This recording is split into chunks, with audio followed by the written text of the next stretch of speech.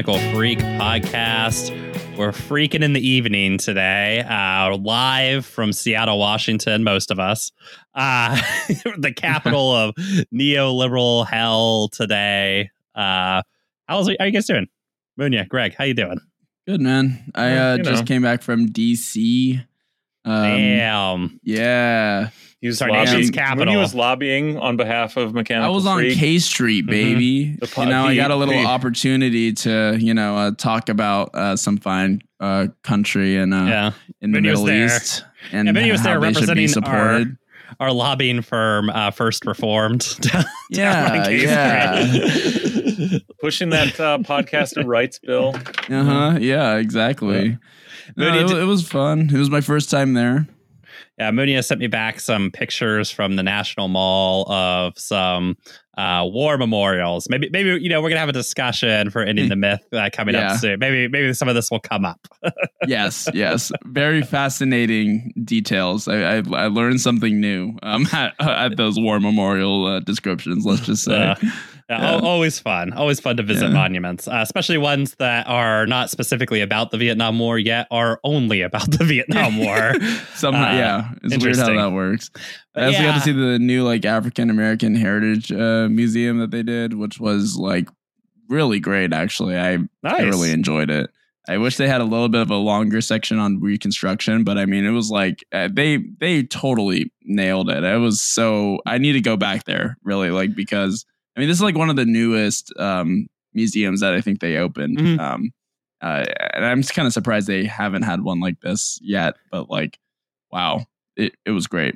Yeah, the museums in DC are the only thing, the closest thing America has to first world museums. And they have actual cool stuff in them. They're free to go into. Yep, and, all free. Or actually kind of worth it. Yeah, not so much in most other cities. Seattle has no museum, so we can't say anything there. Oh, Greg, did you mention Ending the Myth? Thanks for bringing that up.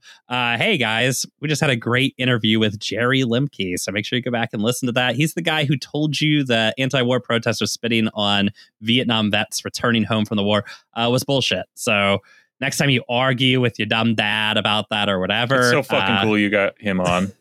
He rocks. He was so nice. He's such a nice guy. That guy's so fucking cool. I just thoroughly enjoyed talking to him and just it was just such a fun interview. Yeah, he's such a nice guy. But anyways, everybody, we talk about more than the spitting thing. There's a lot more other bullshit that you think is true about the Vietnam War that's also totally made up. Check it out. Just very proud of that interview and very happy that Jerry was able to come on. I feel like we can call him Jerry now since he told us to call him Jerry. So we're friends now. We're best friends, I think, actually. But make sure you go check that out. Guys, last week, we got into it a little bit for our Patreon audience. A conversation about Russell Wilson that was so hot, we had to put it behind the paywall. We got into who fucked his wife. We got into all the details about why he sucks all of a sudden. But one of the things we talked about was we caught up a little bit with the goings on in the NFL. And wouldn't you believe it? Things have continued to happen even after we broadcast about it. And we're going to stop right there. Throw you in every week. Every week. Well, to be fair, not a lot of weeks left to fill people in, Greg. But well, I mean, it starts up again in the fall, right? Yeah, there you go. Oh, well, we'll be one of those podcasts that continues during the off season, just going over inane details. But no, just one of the funnier games I've ever seen in Championship Weekend. For those who listen, you would have found out that I'm a lifelong 49ers fan. And the 49ers managed to get the shit kind of kicked out of them. And probably one of the worst games of playoff football ever broadcast. But not necessarily because the 49ers lost so bad, but because by the second half, about 4 plays into the second half to be precise, they no longer had a quarterback on the team, on the roster. So they were forced to finish the game without a quarterback, which for Greg, I know this is impossible for you to understand, but this is like sailing. Throw the ball. Yeah, that's like sailing a boat without the whole bottom of the boat existing, right? So a little problematic. Some might say farcical, ludicrous. Why is it still happening? People weren't super thrilled about it, but wouldn't you know, this very issue came up in the last labor dispute between the players and the owners. The owners wanted to add a 17th game to the schedule, and the players asked the owners if we're going to play an extra game, which they didn't want to do because of the risk of injury and things like that. The owners just wanted to do it because they make a little bit more money. Can we get extra slots on the roster since more people are going to get hurt now? And the owners, because they're cheap fucks, and adding slots to the roster means that little line that divides the share of income the players get versus the share of income the owners get, that little line would move a little further into the owners' territory. You know, the players would just get a little larger slice of income, total income from the NFL. So the owners shot it down, told them no. And we're seeing the fruits of it. We had to watch a whole half of football where essentially one of the teams could not play, could not field a team. And we were insisted on playing it out. It was a real possibility that the fullback was going to be starting quarterback for the fucking 49ers. They mic'd up Christian McCaffrey's helmet to receive play calls. Christian McCaffrey's the running back for the 49ers, before realizing, oh, yeah, we literally have never practiced any plays, don't have any plays where our running back is the quarterback, because our running back's actually the running back. Yeah, that's kind of not his job. Yeah, they came in with two quarterbacks. Both quarterbacks got hurt. Maybe they'd had some extra roster spots, given the fact they're already down to their third quarterback going into the game.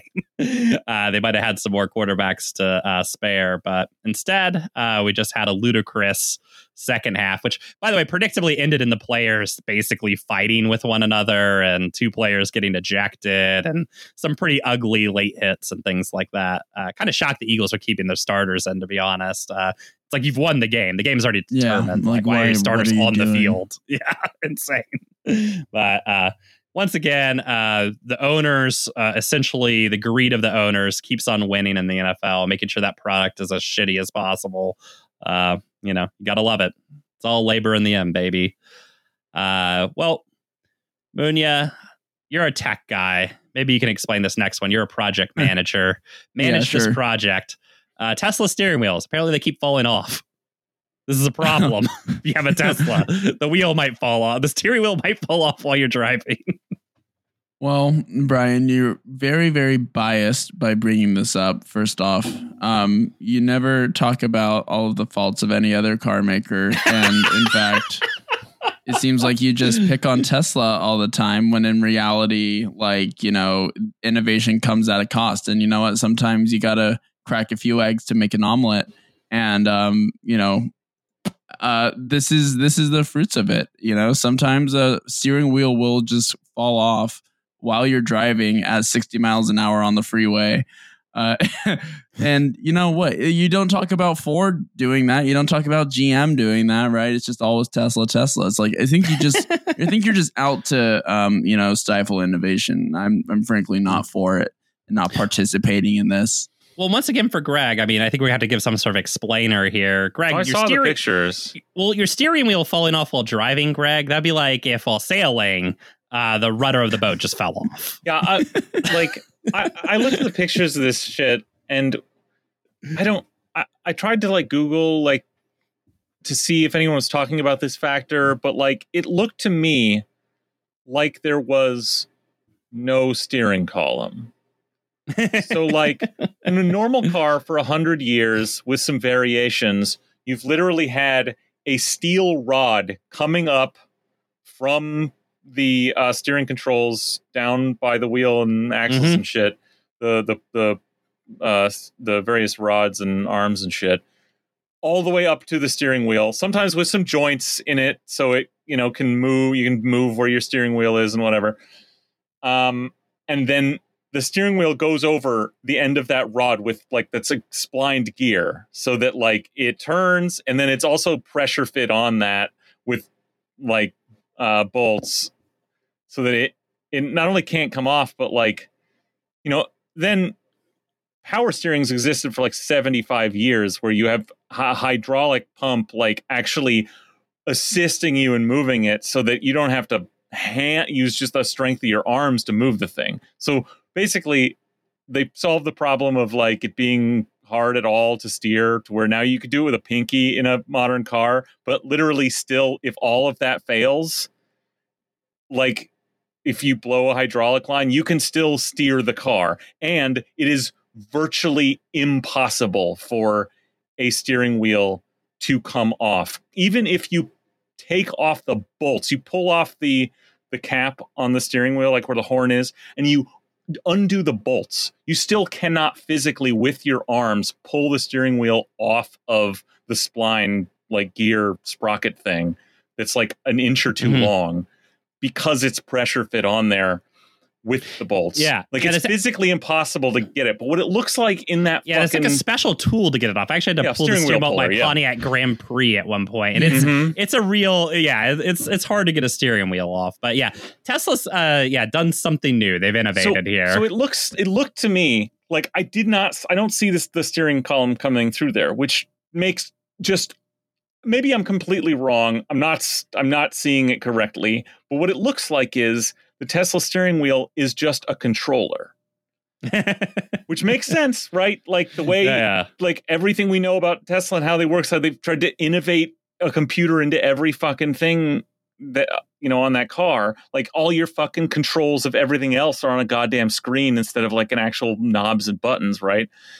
And that means that, like, if that's true, then like if any of that electronics or software fails, like you could lose steering. Or actually, just if anything falls apart, like the steering wheel, the fact that the steering wheel could come off at all means that makes sense that what's happening. There is no steering column. It's just a fucking controller, and you've got little like hydraulic or something just moving the wheels down below that you're just controlling like an Xbox, which is in an insanely new level of danger that if this is true, should never have been allowed on the road.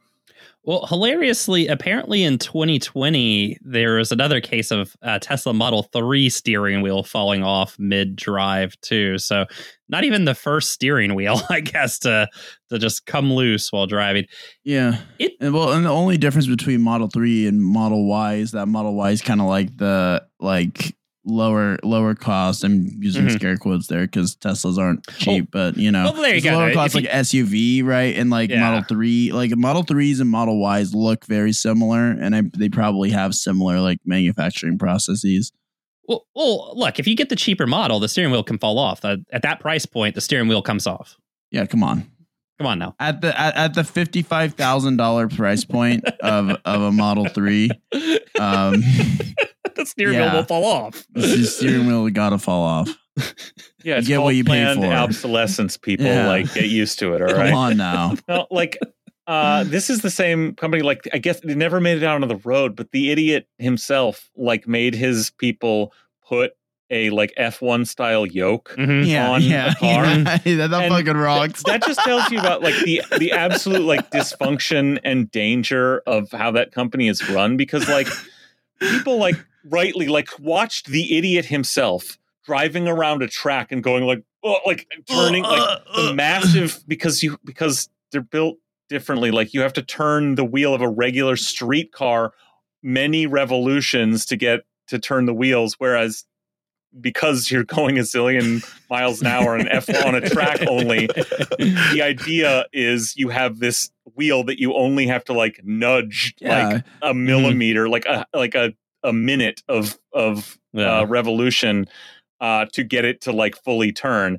But the other part of it, in a parallel parking with an F1 car, an intensely trained professional who spent hundreds and hundreds of hours driving. There's a whole other element. There's an entire other element. Yes, so it was really awkward and weird, and he's like, "Gosh, this is stupid." But that is not even why steering wheels are fucking round. They are round because you can lose control of a car, because you can lose control of a steering wheel. And because it is round, it will always be in the same fucking place when you go to grab it. Okay? So if your wheel is spinning and you need to grab it and control, it's always in the same place because it's fucking round. You grab whatever part is there in any way. If you've got this fucking yoke spinning around, it's just gonna fucking slap your hand back. That they allowed him even to fuck around. That someone like couldn't get that like message through to him to go like, no, like we shouldn't even put this on TV. Like we shouldn't even do this as a joke. It's stupid. Like, but they had to do it anyway, you know? I don't know. Well, they did it, and like they actually like started selling the cars, you know, like that, like Consumer Reports with the yoke. What? Like, yeah. like it looked like for a while, I didn't know that. Even after, it looked like for a while they were trying to offer it as like an option to like. Yeah, they didn't ship it. Like it got shut down or something. So I think like, well, okay, at the very least, fucking God. At the very least, like there were like consumer reviews of it, like and like, you know, like people like filming like their car review of it, and there were some like professional reviews of like, oh, here's the new Tesla. Oh, they decided to put this yoke in, and oh God, I'm trying to go around this, like I can't drive this thing. Basically, I mean, I think that of course they probably discontinued that, but that was like, I think for a brief period of time, my God, a car you could actually buy like with the yoke, but not get shipped. Maybe. Well, it got shipped at least to reviewers, to the press reviewers, at least. I'm not sure if it's like on just like a regular person's like, you know, driveway, but if it's not they manufactured it. I mean, like, oh my God, if it's not in the like the Department of Transportation regulations for highways that the steering wheel has to be round, it's only because it never occurred to anyone that anyone would be so stupid as to do it, because everyone understands it has to be round. It cannot be anything else. You can't reach out and grab that thing that is not round when it's spinning around. Like it's just, God, these things are fucking death traps. I'm never getting in a Tesla again. Well, it is kind of funny. I mean, you know, we've been talking about neoliberalism, just started talking about neoliberalism and ending the myth. But one of the things is delegitimizing like the role of the state and its social functions, right? And you just have to imagine, look, certainly American car companies have made unsafe vehicles and things like that. Famously, some unsafe at any speed even. Mm-hmm. But the Tesla cars seem to be poorly built on a whole other level. You just have to imagine any state that is functioning, right? That's like actually trying to perform any sort of social good, caring about social safety at all, would just not allow these things on the road. Like their build record is so bad at this point. I mean, it's incredible. I'm looking at Tesla's owner's manual for the Model S, and there is like a literal like section for the steering yoke. So that makes me think that 2 years ago they actually did like release it. Ship some out. They did ship some out like 2 years ago. They like recently, like, you know, like in the past few months, I think like discontinued it. But that is insanely dangerous. Like for their high end ones, like the Model S and the Model X, they had the steering yoke for like a brief period of time. Oh my God. Yeah. You know, just another sign of good things to come in the future. Well, there's no like easy way or good way really to sort of transition to this. Maybe a burning car is a good way to transition to it.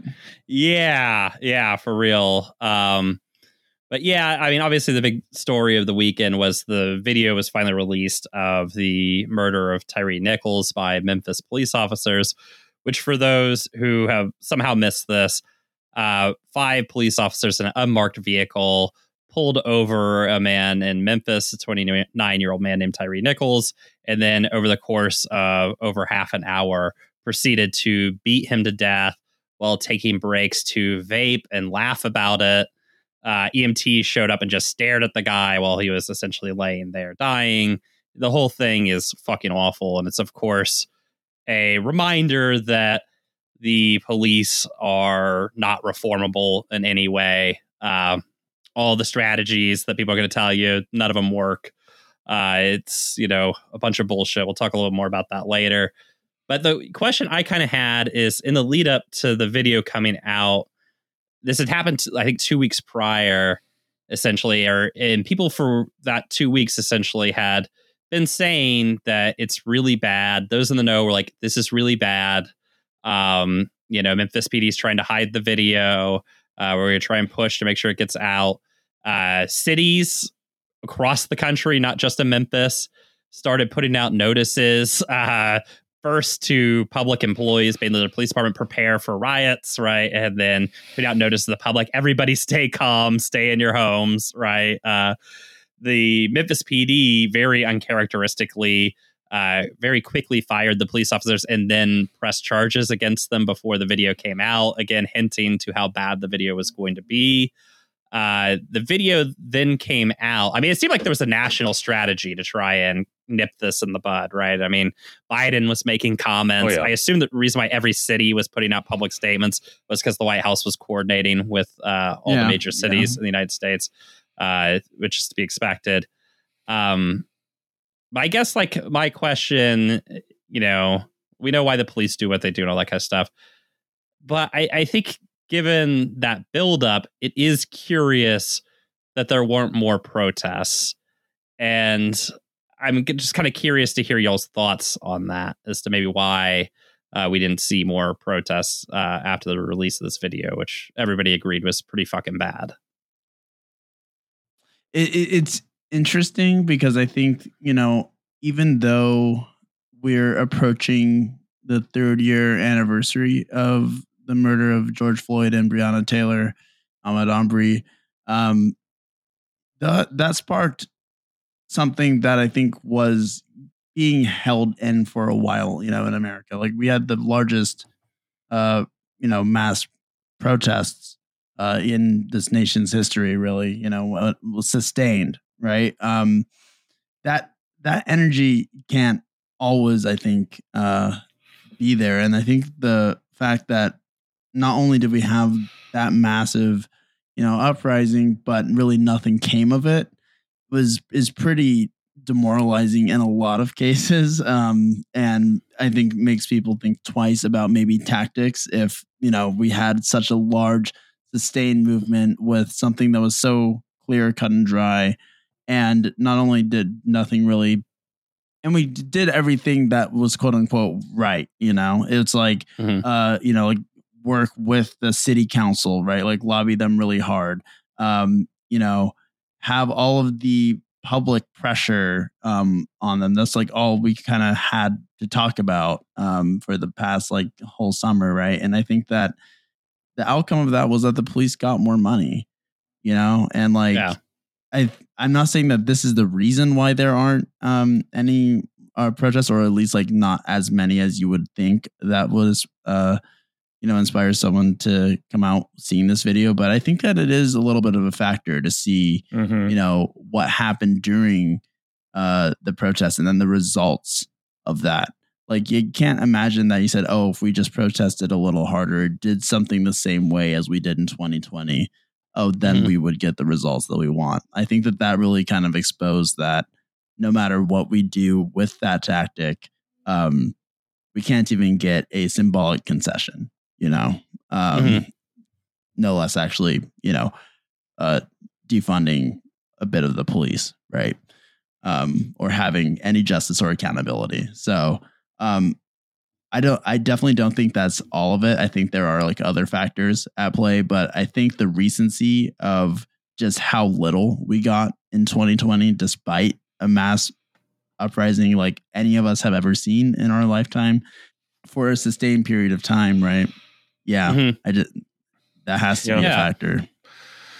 No, I mean, I think you're right, Munya. Like, hope has to be a part of it, right? If you're going to get that many people out in the street in such a sustained way as happened in 2020, like, hope for something, it has to be on at least some of those people's minds.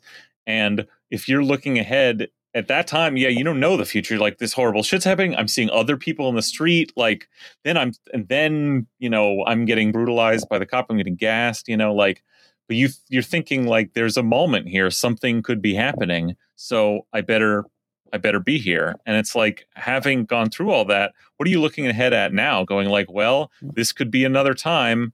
And then I guess we could keep this sustained, and I could go out myself several days, nights a week for the next several months. And I guess if we did it twice as much for twice as long, would nothing happen?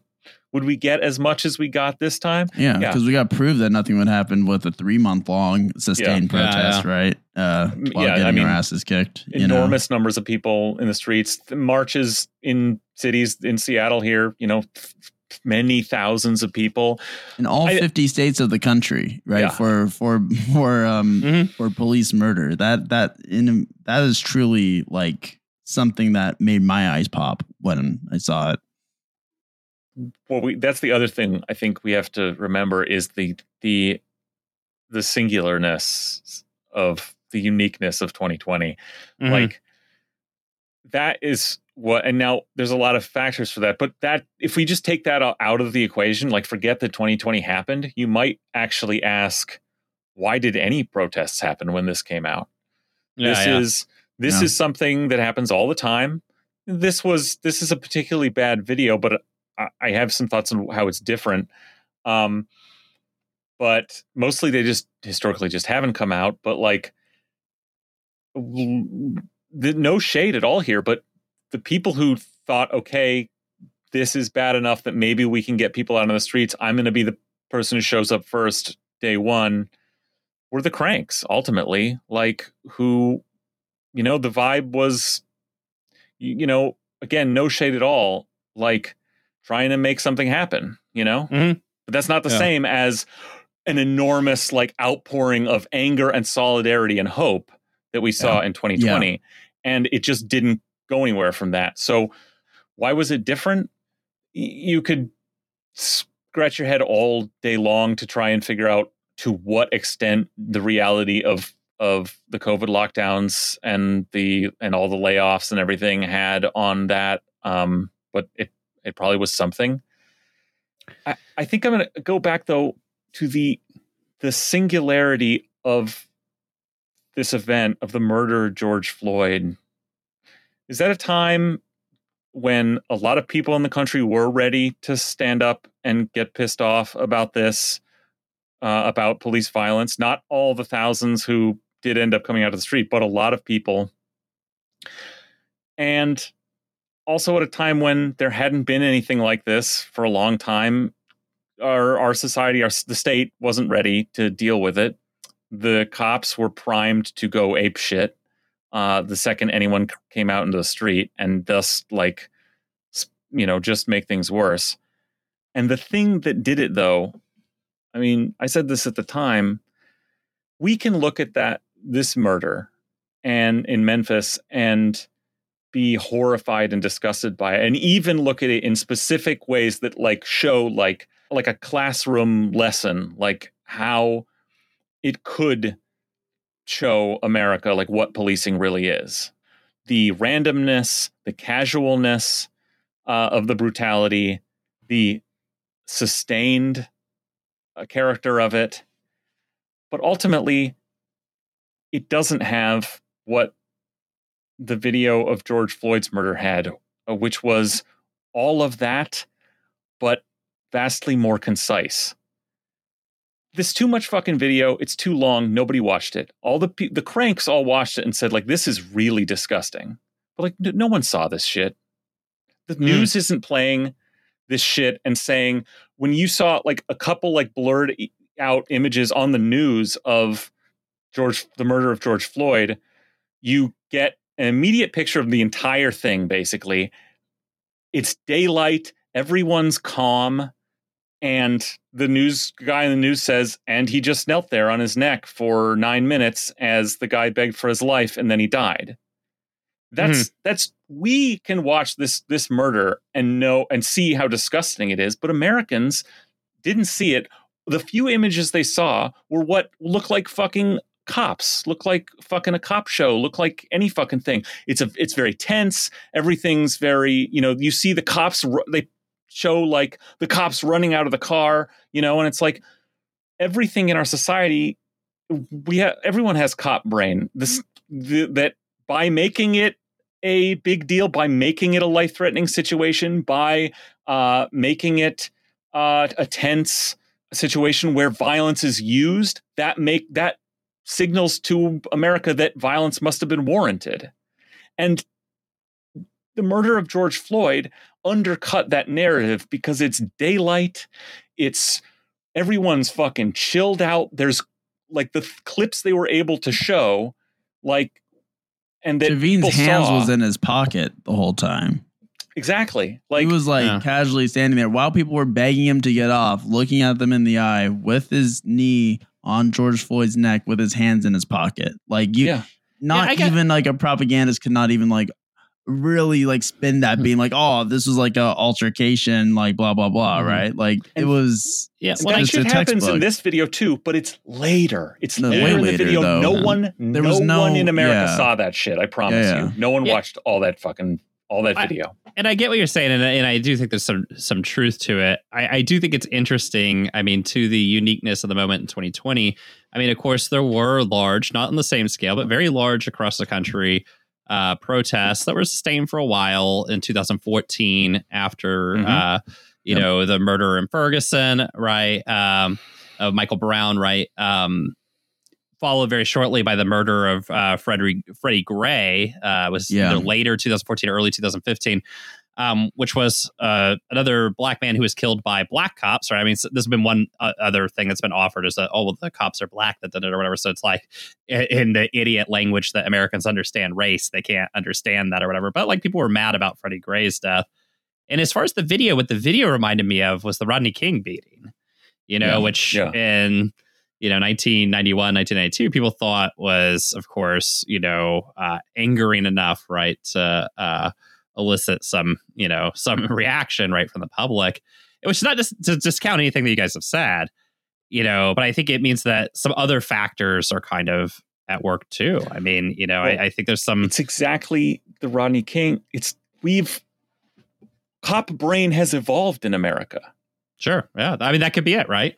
It's 30 years later. Like we've been all of the way cops behave, the way cops justify what they do, the way cops are shown on TV, the way the news media uses the footage and talks about it, the way we understand it. You showed that Rodney King shit today. I think you'd have a similar problem getting through to people. Yeah, that our society, at least like in how it interprets images, how it interprets the world, has become more callous and more sort of accepting of violence, right? More trained to frame things in this cop-brained perspective. That's like that really a key to it all from the cops in the moment and how America is told to think about it is reversed in causation, right? It's if violence is happening, if a situation is tense, then the automatic assumption is then it had to be, then that shows you that it was a life-threatening emergency, that's how do you know cops had to pull their weapons out or get rough with someone? It's because they're doing it. That's how you know. Like that's how this stuff is interpreted, and that's been trained into people for the last 30 years. When I think I want to kind of hit back and put a little exclamation point on a point that Munya was making earlier too, which if I could maybe put some words in your mouth, Munya, was please. The demoralizing effect of the 2020 protests, and I think in particular from the Democratic Party, who in the 2020 primaries actively courted, you could say, or argue protesters or whatever to say like, oh, I mean, this is a Trump phenomenon, right? Or whatever, and elect us and we'll be the party to be responsible about this kind of policing thing. And then the second people elected, Joe Biden, he then turned around and started saying, we're going to fund the police. And this is a party of the police and all this kind of stuff. And I think that it's hard to underestimate the demoralizing impact that has on people. I mean, this is part of the function of the Democratic Party is to demoralize people, right? And I think that is part of it. I think it's all of these things are all like tied together, right? And I mean, the one thing that we could say for sure is part of the explosion in 2020 was that the tension that caused the protests in 2014 never had any resolution, right? Like nothing ever got better. In fact, the police got worse. And the tension that was there that caused people to go out in the streets in 2014 never subsided. It continued, right? And the only thing keeping people out of the streets was the fact that they were demoralized afterwards. And in 2020, for whatever reasons, things came together and it blew up again. But since 2020, as you guys have pointed out, nothing has been resolved. So the inherent contradiction, the inherent grinding nature of police violence, which by all accounts has actually gotten worse again since 2020. They've killed more people every year. Deaths, yeah. 2022 was the highest death toll from police violence. So that contradiction, above 1,000 or something like. Yeah, something and so around there. That contradiction between the stated goals of the police and the state and people's actual experience with them is continued, right? And the tension continues to grow. And I think minus any sort of organized mass social movements, I forget left mass movements, I mean, just mass social movements, period, in the United States, it's impossible to know exactly what will be the boiling point, right? Yeah. Other than the fact that because nothing has ever gotten resolved, that it will boil over again.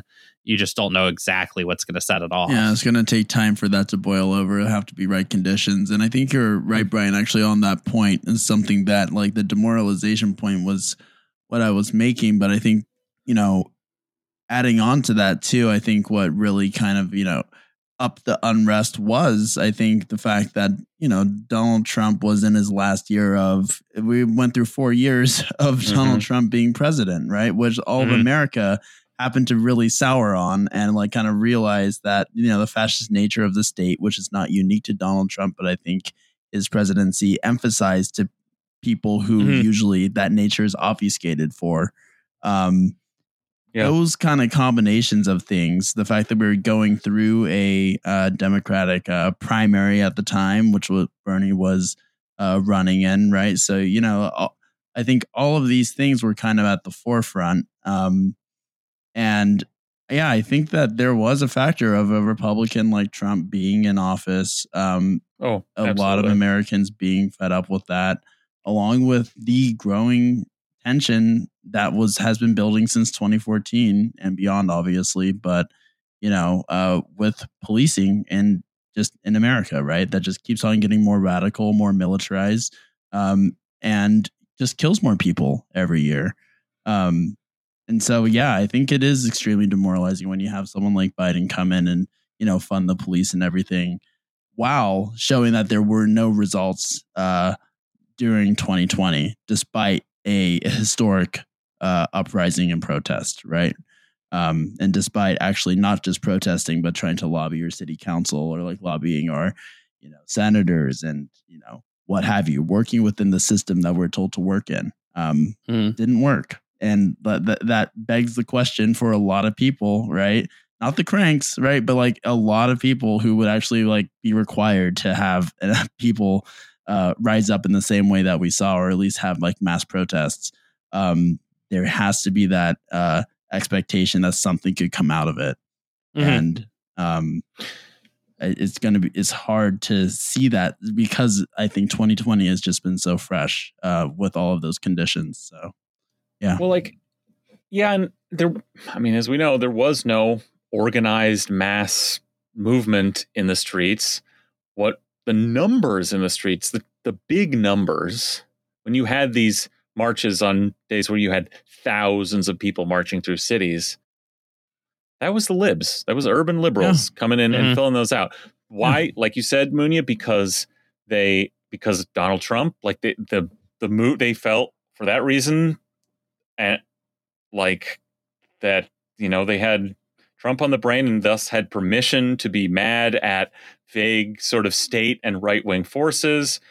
And it was okay to protest because, you weren't damaging, hurting a Democratic president or something. And they probably, some of them did think like, well, the Democrats are the party of, good governance or whatever will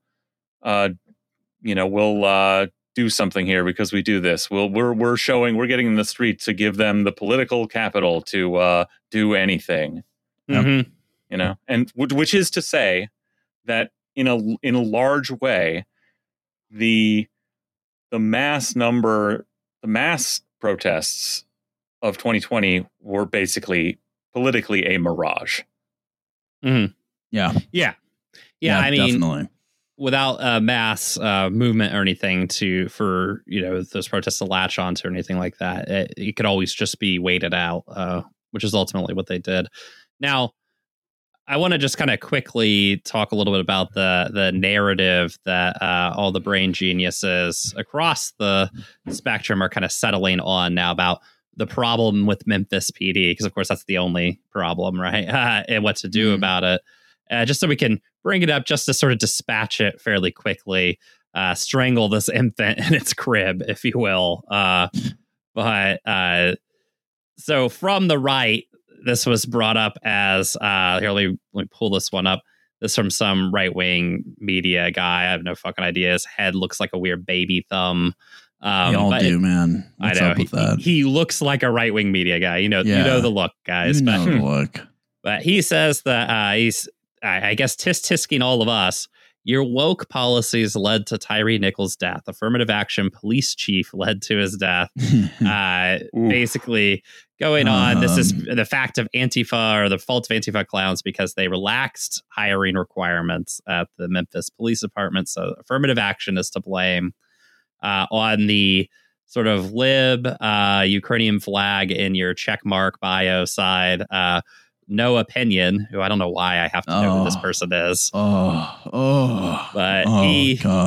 He had more and more. I'm convinced that the big policing reform we need is to professionalize the police through massively increased training requirements and higher education levels. Bloomberg moment. Yeah, Matt Iglesias had a similar thing, although luckily I'm banned from looking at Matt Iglesias' tweets. So same. Welcome to the club, man. Trust me, nothing's been better for my mental health. No Opinion used to write op-eds for Bloomberg, and like he was kind of like the kind of lib centrist like thinker analyst guy who wants to actually do good. Like that was this whole thing. I guess he left Bloomberg. I'm looking at his bio. I guess he's now on Substack. Now. Yeah, they all kind of like went the Matt Iglesias. So yeah, he's basically an op-ed writer for Bloomberg who went to Substack. Same shit that you saw at Vox or New York Times, etc. Right, one of those guys. And I'll give you one last one, which I think gives the best sort of summation of this, which is some guy named Mohammed Safa, who is a CEO of a human rights organization with the UN. So, read into that like you want to, as much as you want to. I thought he just had the best summary, though, which is, if we made the police academy a 4-year program, I bet we'd get rid of a lot of the bad apples. I don't understand how a lawyer has to go to school for 8 years to understand the law enough to practice it, but it only takes 6 months to learn it enough to enforce it. Makes you think. Really makes you think, huh? If you made police academies 4 years, they would come out even bigger psychos. But think about how good the new Police Academy reboot would be. Yeah. But yeah, we should just dispense with the idea right off the bat. This is just professional class, fantasies that going to college makes you a good person. That's what it boils down to. Yeah, is the idea that after 4 years of studying, you come out actually educated on the issues and become like the person that you personally like, right? Well, and also being educated on the issues as you would be in college makes you a good, non-violent human being. As opposed to the kind of person that would, I don't know, invent napalm as they did at a university, or, build an atomic bomb or whatever. Especially in the United States, we forget how much of our college intellectual heft is spent coming up with new inventive ways to murder people and horrifying displays. But in also, a real way, Silicon Valley would not exist without the Defense Department. It just wouldn't. In the other heft of our college, graduate, the other bit of it goes to New York to work on Wall Street to figure out ways to fleece old ladies out of their fucking retirement money and shit like that. There's a good argument that actually going to college has made people worse on the whole. That's all true, beings, but those are all good lawful things that would fully be inside the rubric of this thinking as we can criticize that, but it really misses a much more basic point, which is that this person, just no understanding of what the police are, what they do, just no interest really in understanding at all, what is going on here. Just none at all. No, I feel like I'm at like an internal all hands meeting for a company we all work at, talking about like, you know, like what needs to be done to like maybe like hire like more people or like have different people get promoted. It's like as if like the police are a part of the same, like, are just the same people we are even, right? Like as if like we're all just like kind of peers here, and that there just needs to be a few like, oh, their job is the police and my job's like, you know, like running the books for, you know, like a Pete's Coffee or whatever, right? Like, I mean, that's they're just not the fucking same. It's not the same. It's just not. And like people do not understand, and even watch like I mean, who knows? Did that guy watch the whole video? I don't know. But, you know, we can watch that shit and think to ourselves, you would have to be a fucking idiot to watch this and not clock that for these pigs to behave this way in all the minute details, from the physical immediate brutality to the casualness to how it all instigates to the way they all look at each other, to the way you would have to be a fucking idiot to not clock that this would have to be something systematic. Even if you'd never heard of this happening before, I would watch police brutality. I mean, I would watch that video and go like, wait a minute, is this a phenomenon that I don't know about? Because I'm watching this video and there's clearly something normal happening here. Okay. Yeah. There's clearly some expectations being met, not broken in this scene I'm watching. And then I would think, do I need to find out like that other people are being beaten to death and shock my senses here? But we already know that that they kill over 1,000 people a year. We know people are, you know, beaten like this. This is old fucking news. And yet you watch that and you don't clock that this is something systematic, which means it's never occurred to you that it is that they have too much fucking time in police academy, that is the reason they're like this. They have too much training. They are too educated on how to be a cop, what it is to be a cop, the rules and manners of being a cop. This is what they learn. And it's not like, what fantasy are you pulling out of your ass that you think like, well, police academies, because it has, you know, because it sounds like, you know, the centers of learning in ancient Greece must be where they're learning all the good things about, you know, the Platonic ideals of being a cop. And then, you know, when they get to their actual precincts, then the bad apples start to rot. You know, like, why would you come up with this idea? Well, unless, like you said, you're just a professional class twit, you know? Yeah, well, I mean, even on the more, because yes, that's all true. But I think even on a more fundamental level, there's this just class disdain, I think, for people who they think that all of these like rube cops cannot handle 4 years. Therefore, like the ones who do survive are like the good ones all along. Like the bad apples just cannot go through those 4 years in general. Like not even like that they'd be reformed. They're just like, oh no, like, you know, these dumbasses hate education and like, you know, can never get a degree like, you know, I do. Right. You know, so, you know, they just won't even do it. I think that's like, I think that's like the implication too.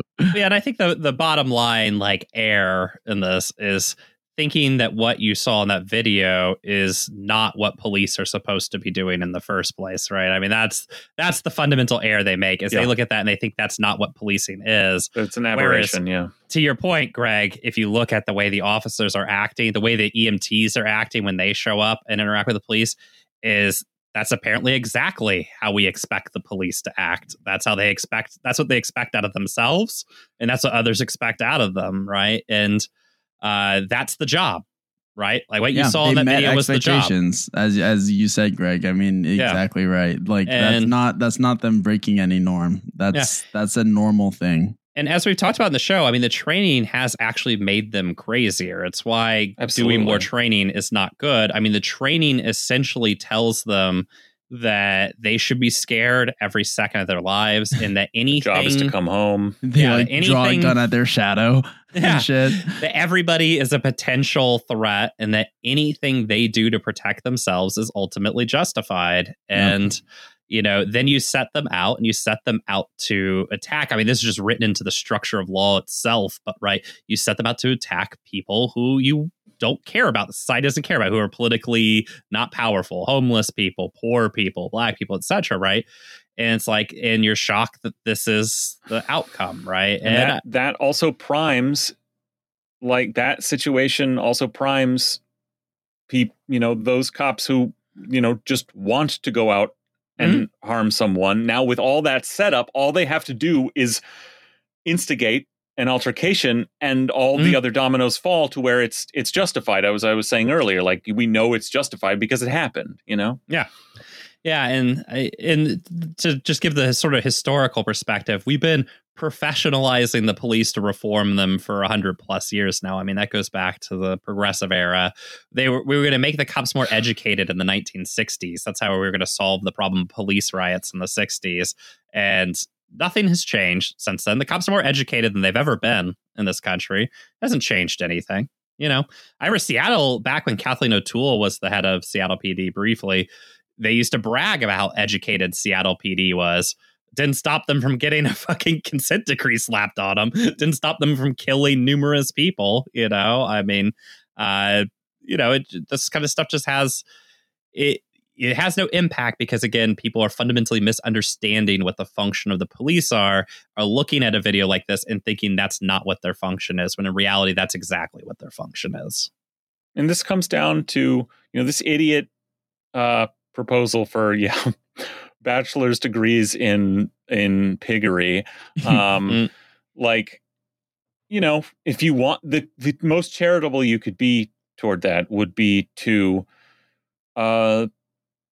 frame it as it's a reform versus abolition question. Now, this idiot, again, ignorant and uninterested in understanding what's going on as he is talking about reform. He's like, let's have policing as we have it, but just like add more funding to the police academies as they exist and add a bunch of training to it. And what we would get is even more psychotic cops coming out of that, because you can't reform this shit.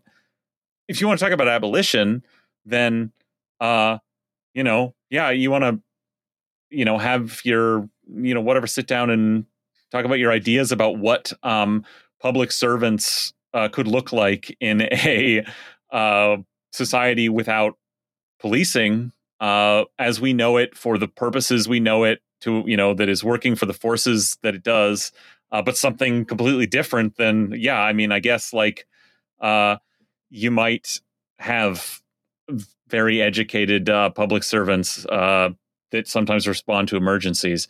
But like that, that's the question right there. That's why, it's got to be abolition, because like this shit is always bullshit. Like, if you're just talking about reform. Yeah. 100%. All right. Well, transitioning from that awful shit to something that's also awful, but maybe a little funny as well. Munya, you showed us this article from New York Magazine from their Curbed section, which is not what you think it is if you're my age. And that term has a very specific movie meaning from like the late 90s. But is about real estate and things like that. This article, really fantastic. We'll put a link to it in the thing. Yeah, go read it. It's New Yorkers never came flooding back. Why did rents go up so much? Getting to the bottom of a COVID-era real estate mystery. And to sum up the first sort of beginning bit is the author, after hearing over and over again that rents in New York are soaring to record highs because there's just not enough units. There's just not enough housing available. Too many people want it. People are flooding in. People are flooding into the city. Went out and was like, I wonder how many people are coming in. I wonder if you can actually see how this. How many Munyas are there?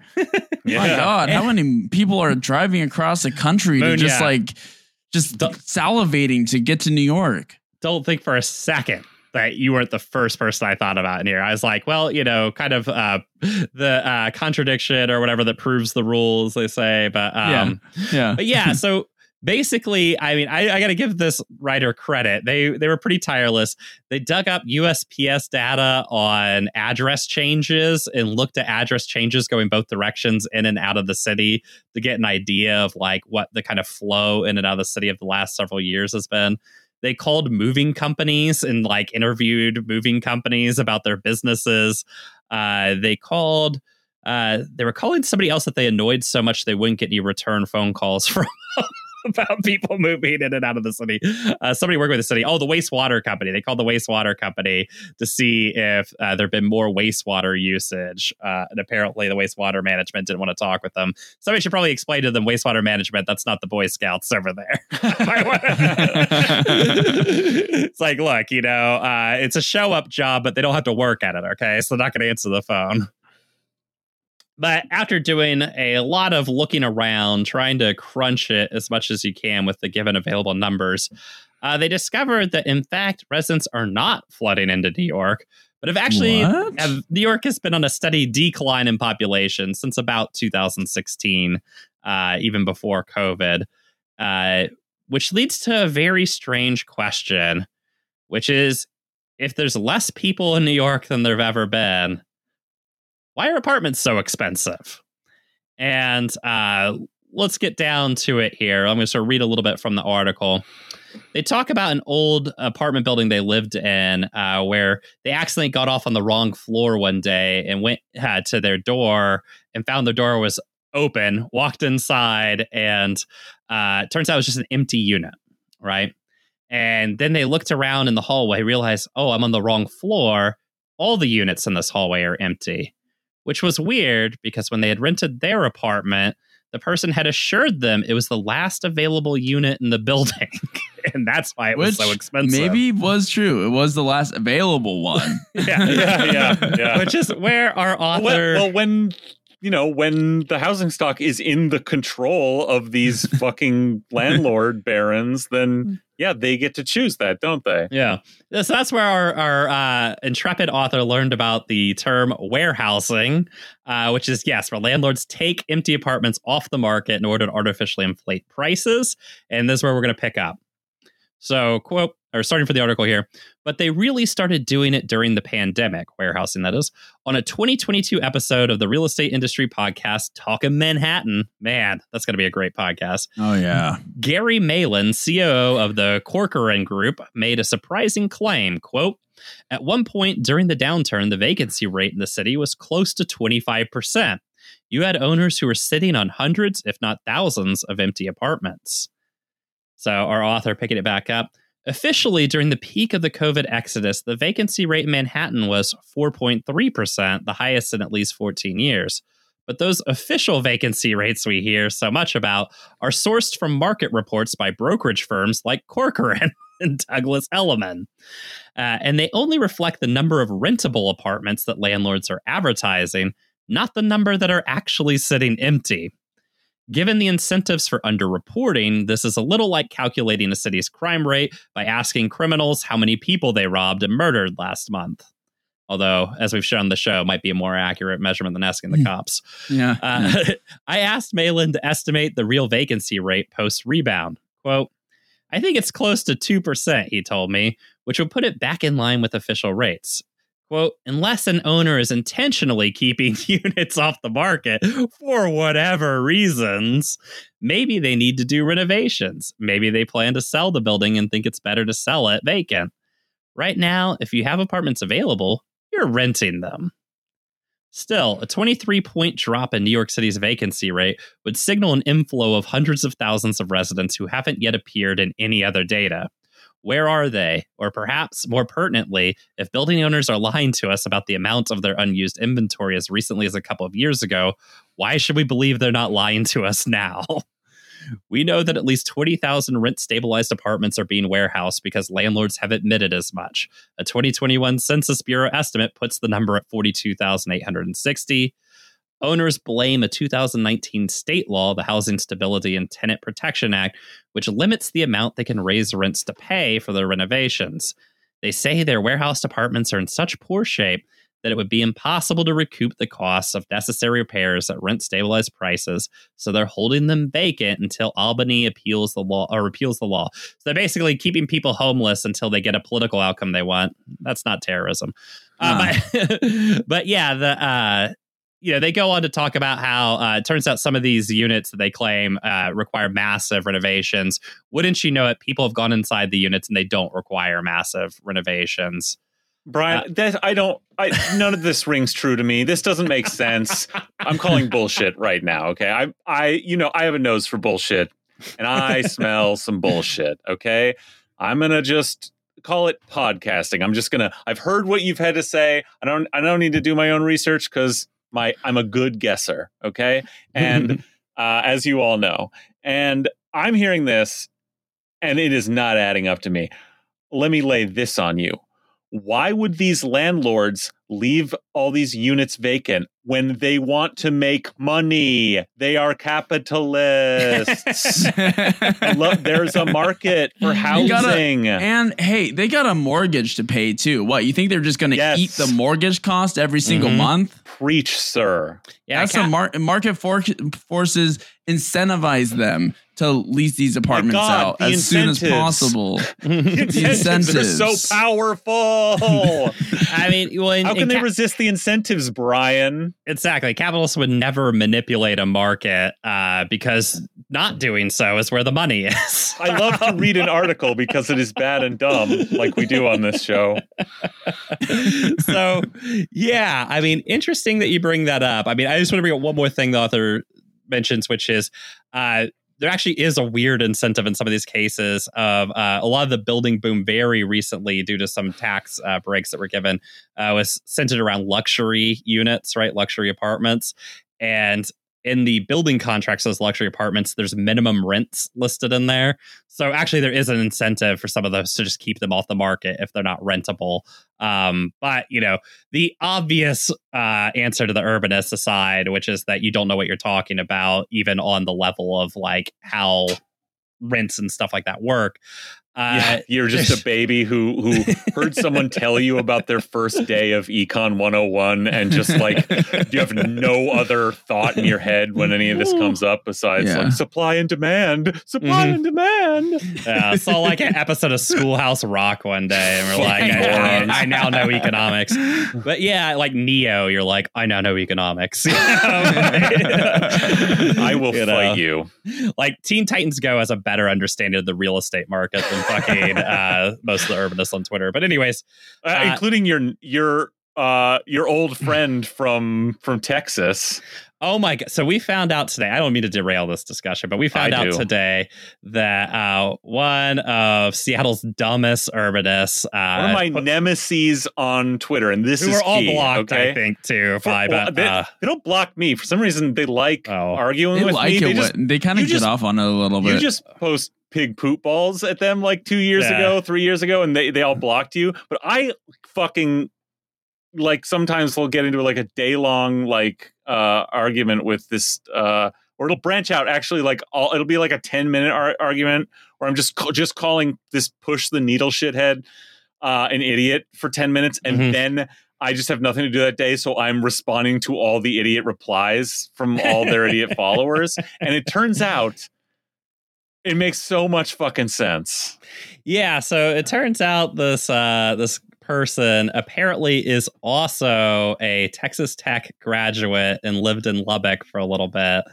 And makes perfect sense that they are like your evil twin. Yeah, the guy I podcast with, this person, this idiot that I argue with on Twitter, and I get just as worked up as podcasting. And that's like there's this kind of yin and yang there, but in another way, it makes sense that this idiot went to Texas Tech. Yeah. all I can say is if you the fact that they went to Texas Tech is already reason to dismiss any of their opinions. All right, already suspect to begin with. I will say the reason why they blocked me, which I had to look this up to find it out because I did not know that they had blocked me, was because they had posted a picture of some town on a coastal island or like an small island in Greece, off the coast of Greece. That has a population of 3,000 people. They posted a picture of the coastline. It's clearly like a resort town. And then they posted a picture of the Seattle, like downtown coastline where like all the bullshit is.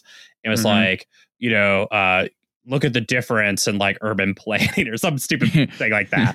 Yeah. And so I posted a picture of a like town in France that was very picturesque, but that was like residents like 1,000, like population 1,000, all like wealthy retirees, very picturesque in the rolling hills of France.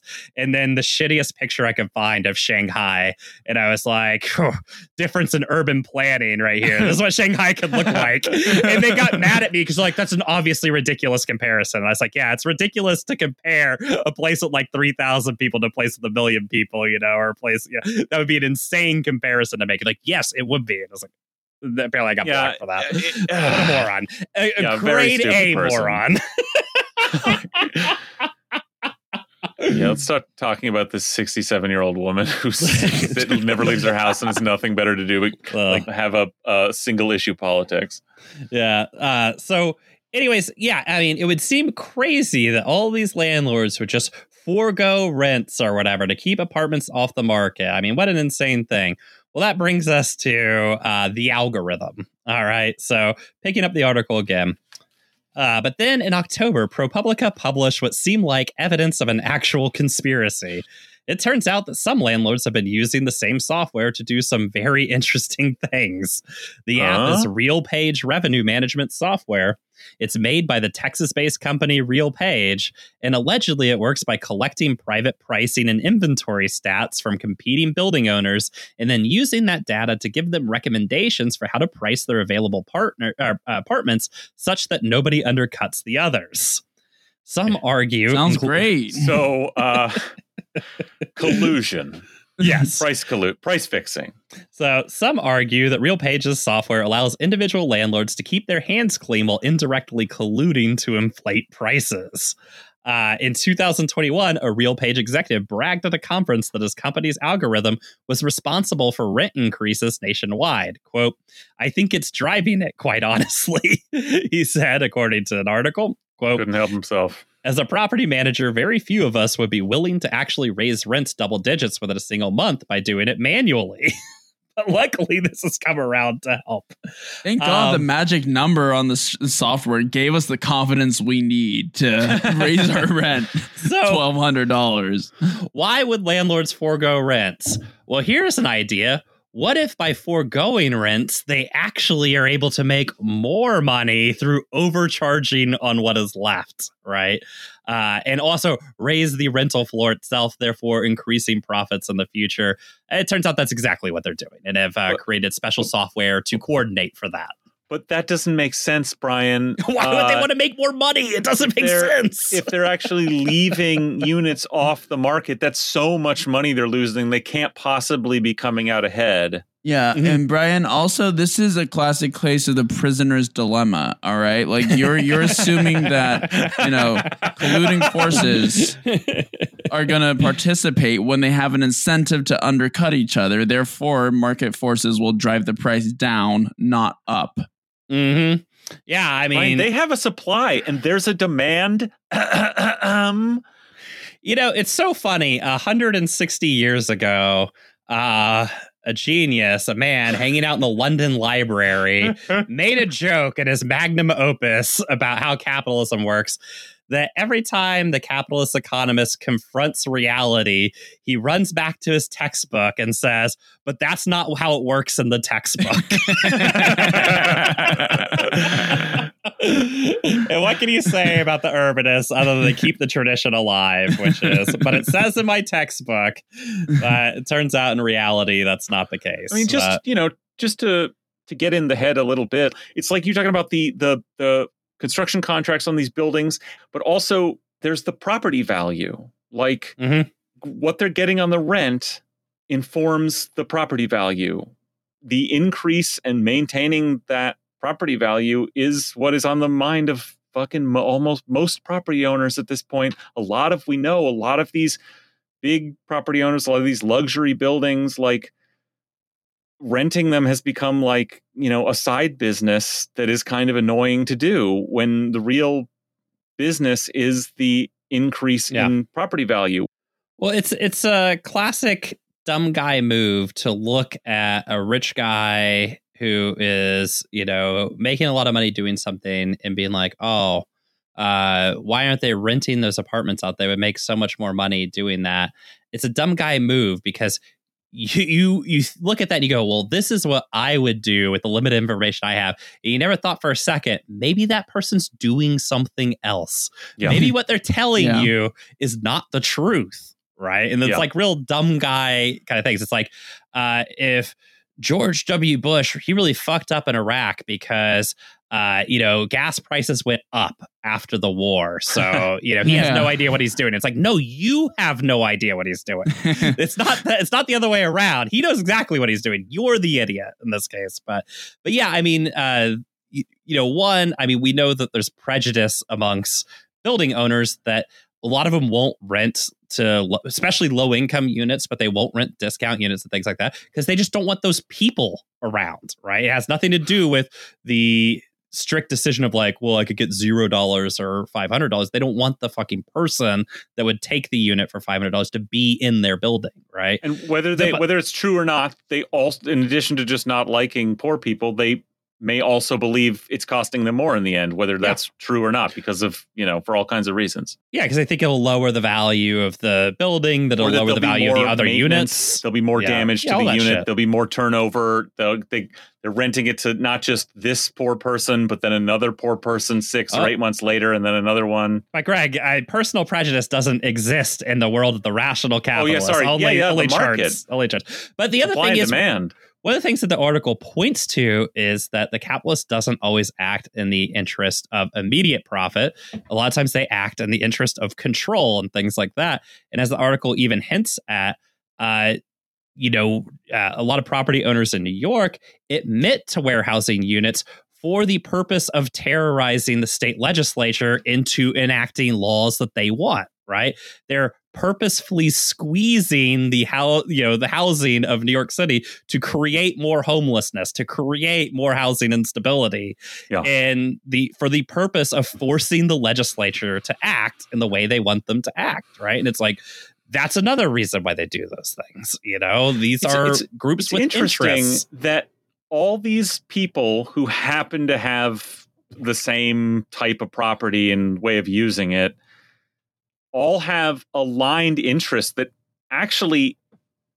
somehow seem to, many of them align in the same direction, despite not only as individuals being different, but these different circumstances, like the bills they want to pass, the inclination of them personally toward poor people, their feelings about, how they make their money and why, like it all kind of leads them to the same thing. And all of them at the same time. It's very, very fascinating. And somehow operating, somehow it's operating outside of strict supply and demand logic. Yeah, it's crazy. Somebody should write a book about Greg, it. Look at, man, they're competitors on a market. All right. So food for thought.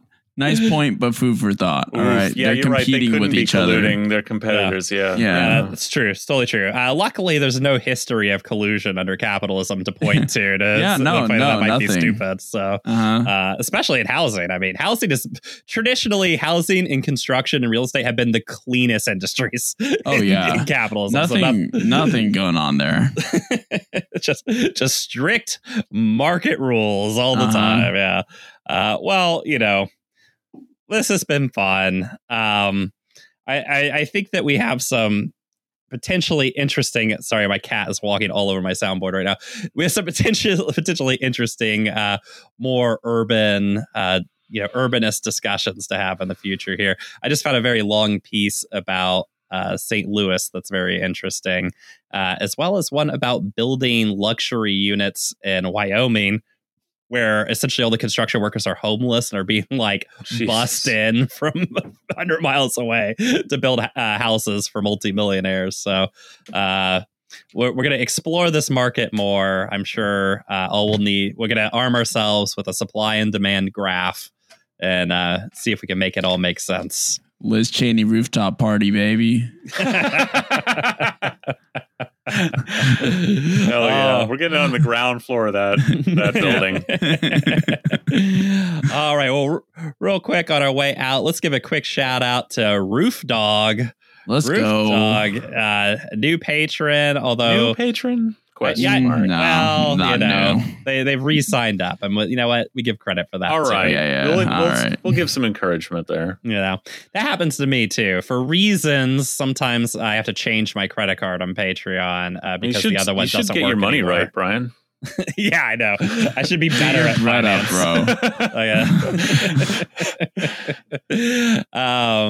Would you like me to mentor you financially? I've got some tricks up my sleeve. Yeah, I got some common stock you might be interested in. I can delete this, but don't ever say that shit out loud. Just bleep that out for future use, Greg. Yeah. All right. Well, hey, everybody, Ending the Myth. It's still happening. Go listen to that Jerry Lemke interview. I don't want to spoil it, but we might have another special guest very soon to maybe talk about some movies from the 1970s. Ooh. As well as Mooney and I are going to answer some questions about the 70s. We're going to talk about which disco dance hits were our favorite. Why Saturday Night Fever is the best movie of the 1970s. We're gonna before Soy and the Smoking Band ruined everything. I mean, look, I don't want to be a return guy, but bring Smoking back. No, I don't care. Shit cares. On our next Ending the Myth, bring Smoking back. Bring Smoking back. Yeah, no, I don't give a shit. All right, everybody, have a good night. Good night. Night.